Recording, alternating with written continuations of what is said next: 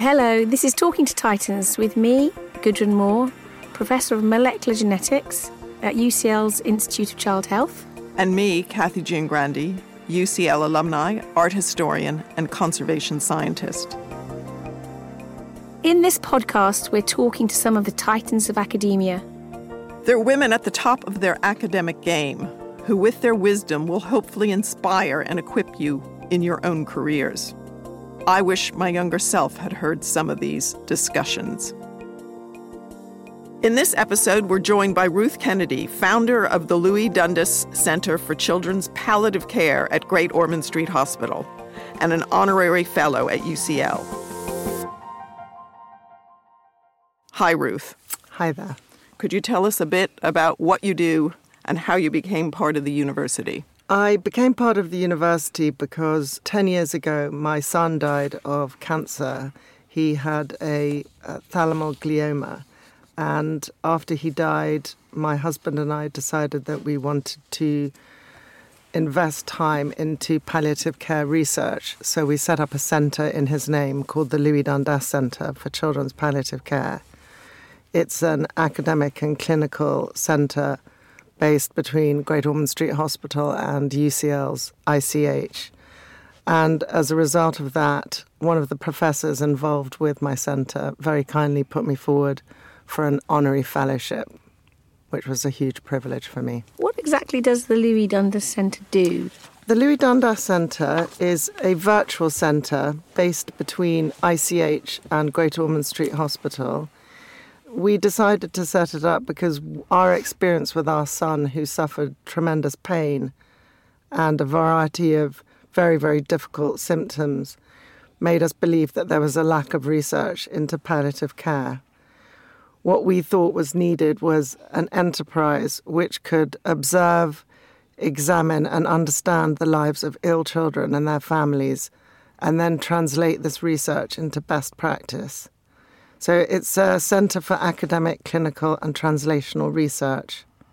Myra Bluebond Langner is the hero in the story of the Louis Dundas Centre. She's a remarkable woman.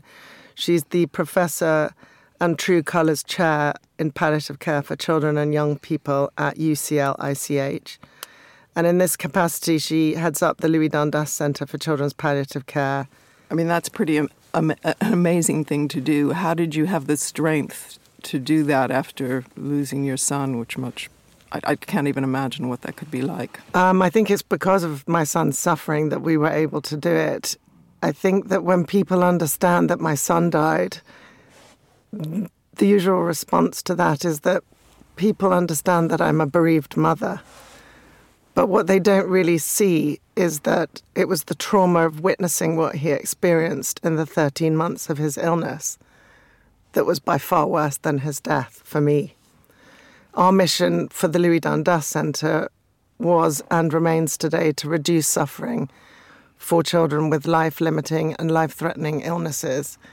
And if you had watched what my son went through for 13 months, from chronic pain to the threat of seizures, to itching, obstipation, swelling, paralysis and blindness, when he actually died, it didn't really seem difficult to me to find the courage to make the time and the commitment to build the centre, because nothing that I've ever done is as brave as what he went through. How did your friends react to that? My friends were very supportive of me when we established the Louis Dundas Centre, but what was interesting was that despite my position of intense privilege, most of my friends didn't really understand what the word palliative meant, and they certainly didn't understand it in relation to children. And so a large part of our work has been around explaining that the world of palliative care involves children with life-threatening and other illnesses. And what was interesting is that I didn't really understand what it meant, despite the fact that I'd been involved with the Elton John AIDS Foundation since its foundation. And, I'm a patron of the foundation, and of course I now know what it means. But it's just interesting that, 10 years ago, people were uncomfortable to talk about it. And I think that huge strides have been made, and I think that we should be able to talk about death because it's a reality. And unfortunately, it's a reality for children sometimes. Were you working at the same time when Louis was ill? I was working as a CEO for a private real estate company, a very large company called Quinlan Private, and I worked at the very, very beginning. Then I stopped working for 3 months as we went through radiation and chemotherapy. And as we waited for the results from the chemo to see whether the tumour had shrunk, I went back to work a couple of days. But within a month, by July, we'd been told that the treatment hadn't worked. And actually we were told that Louis would die within a month, but he didn't actually die for another 8 months. And of course, no, I didn't go back to work then. And I was incredibly lucky that my colleagues and seniors at work were so supportive. And how about the rest of your family? I mean, you have other children? I do. I have an older son called Alfie, who was 8 at the time. One of the biggest difficulties we had with Louis' illness was that he suffered so many pain breakthroughs, and by a pain breakthrough I mean a spike in pain that's unmanageable at home, usually requires admission into A&E. And it just so happened that every single time it happened in the 13 months of Louis' illness, Alfie was by his side watching him. So first of all, there was the trauma of what he was witnessing, but secondly, we decided to try some treatment in the United States. And we went to the States, we went to New York, to Memorial Sloan Kettering, and we had to make a decision about whether to take Alfie with us, and we decided that we would take him with us. So his first month in New York was spent in a waiting room in a children's cancer centre because, of course, siblings aren't allowed into the actual rooms where children are being treated. After a month, I realised that that wasn't a good idea, so I phoned some friends in New York and said, can somebody help me find a school that will let my son in for 2 months? And one day, we dropped him off at a strange school with a strange group of people and a teacher he'd never met before. And that's what his life was for the next 8 weeks. I also have 4 stepchildren, and we're incredibly close as a family. They're much older than my son, but they were still super connected to Louis.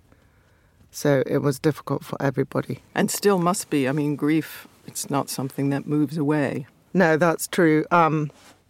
One of the problems about losing a child is that in a family like ours, where you have me very close to my family, Bruce very close to his family, it always seemed like on any given day when you were feeling cheerful, somebody else was feeling despair.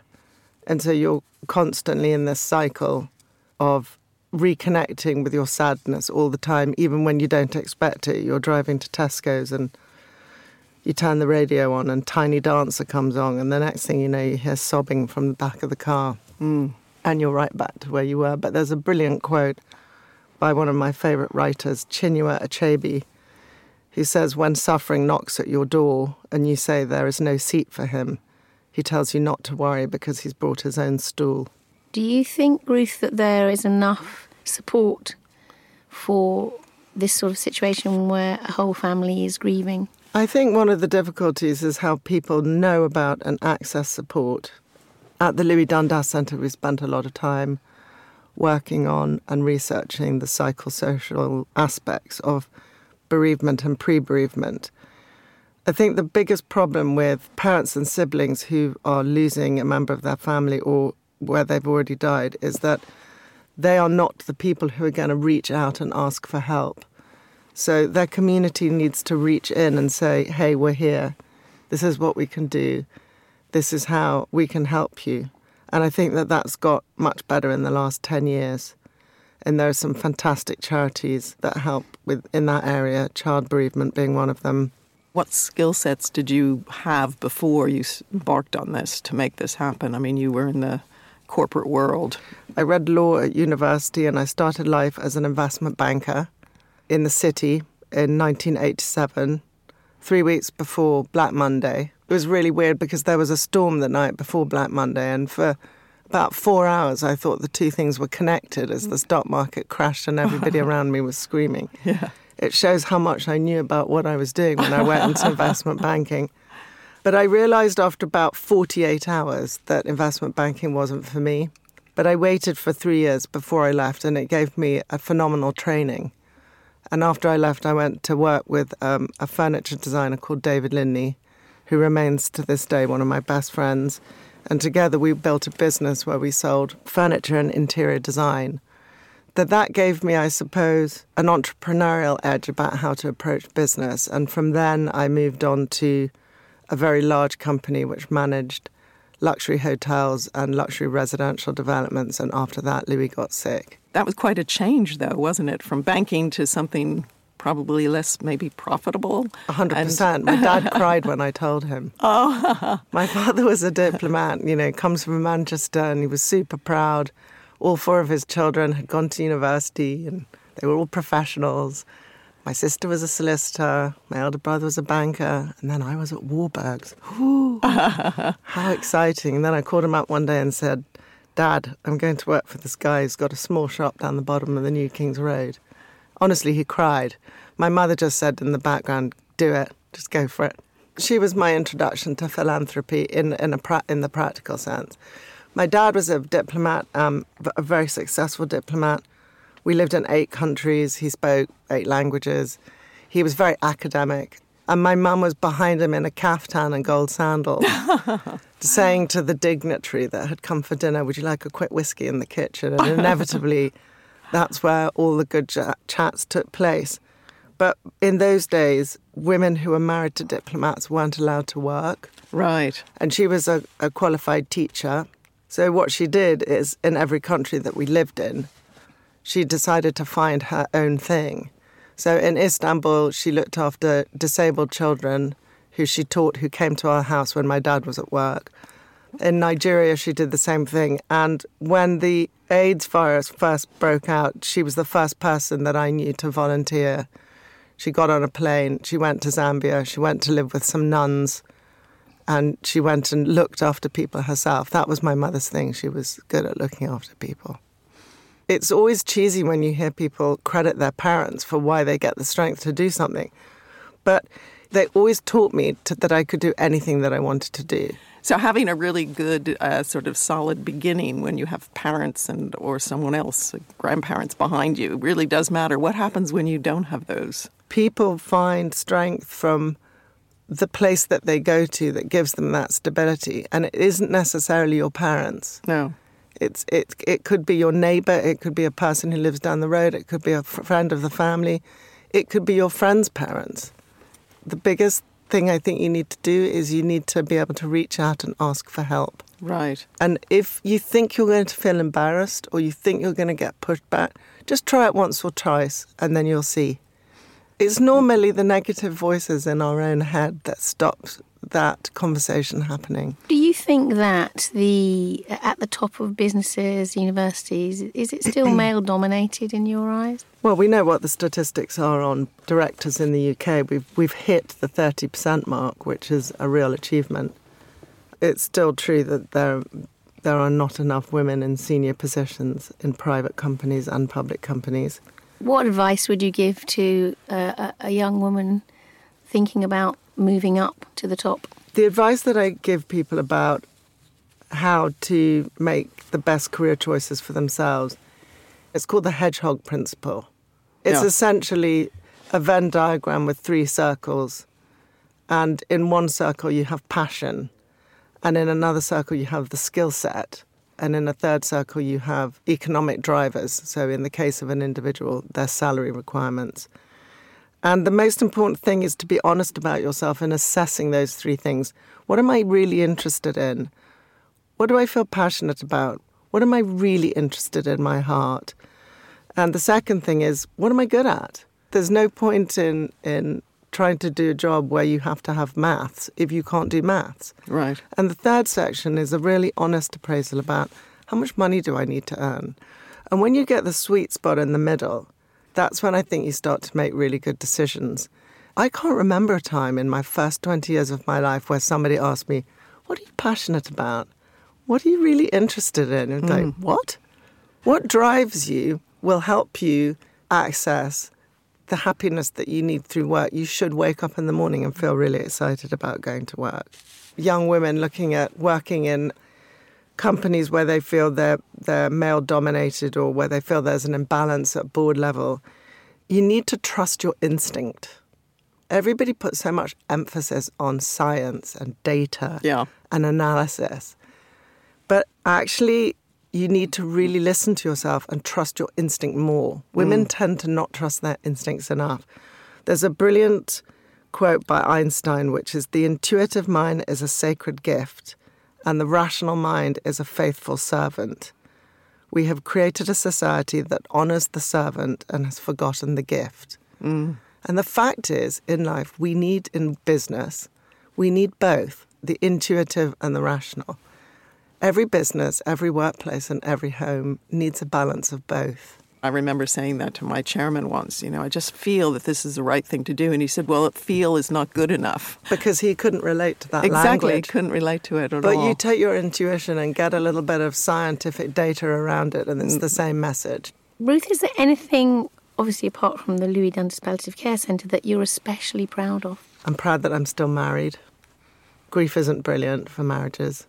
It's the lonely journey that you take on your own, and then if you keep going without watching it, it can be very divisive. Yeah. How did you deal with that? I mean, he grieved like you grieved, I'm sure. Well, yes. I mean, the truth is I don't think we were that supportive to each other. I think my husband became very silent and I was very angry. And those two things are perfectly normal aspects of bereavement. But he's an extremely funny man. He's also very handsome. So when he was most annoying me, sometimes his humour and handsomeness could pierce through the darkest times. And I promise you, if he hadn't been funny, we would never have made it. But I think it's something that people just have to realise. You have to wait and not try to always make it better. Sometimes you just have to wait and let a little bit of time pass and get professional help. For me personally, I found it easier to speak to a professional than I did to my best friends. I have a very close family. I'm super close to my brothers and sisters. But sometimes you need to speak to somebody who's a professional for them to really be able to help you navigate through the darkness. Yeah. Maybe we need to get better at reaching out a bit more and stop being quite so proud. Exactly. And pretending we're okay when we're not.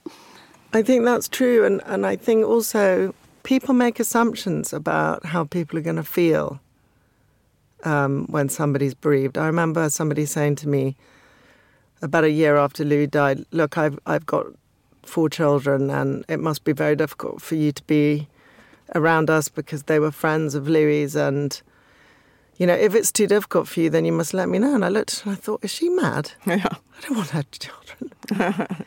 But joking apart, it was like, that wasn't the thing.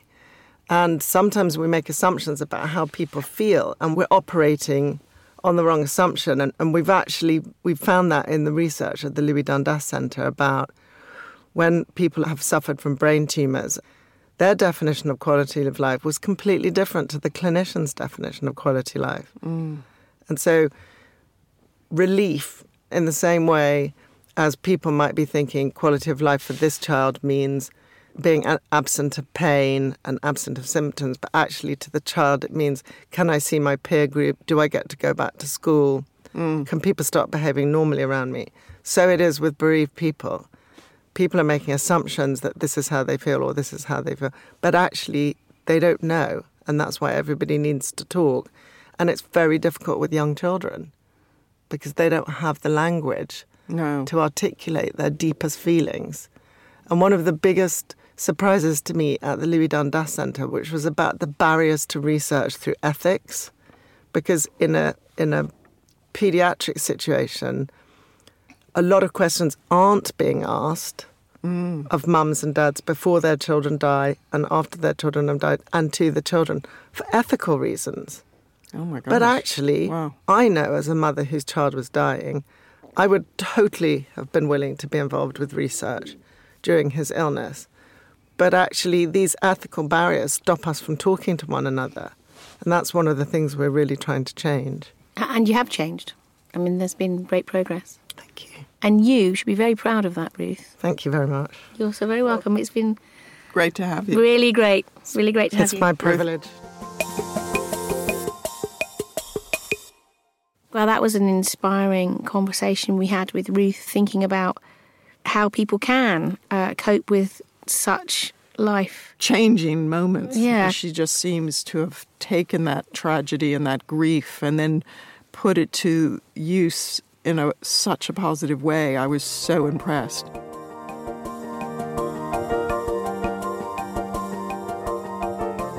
Thank you very much indeed for joining us in this episode of Talking to Titans.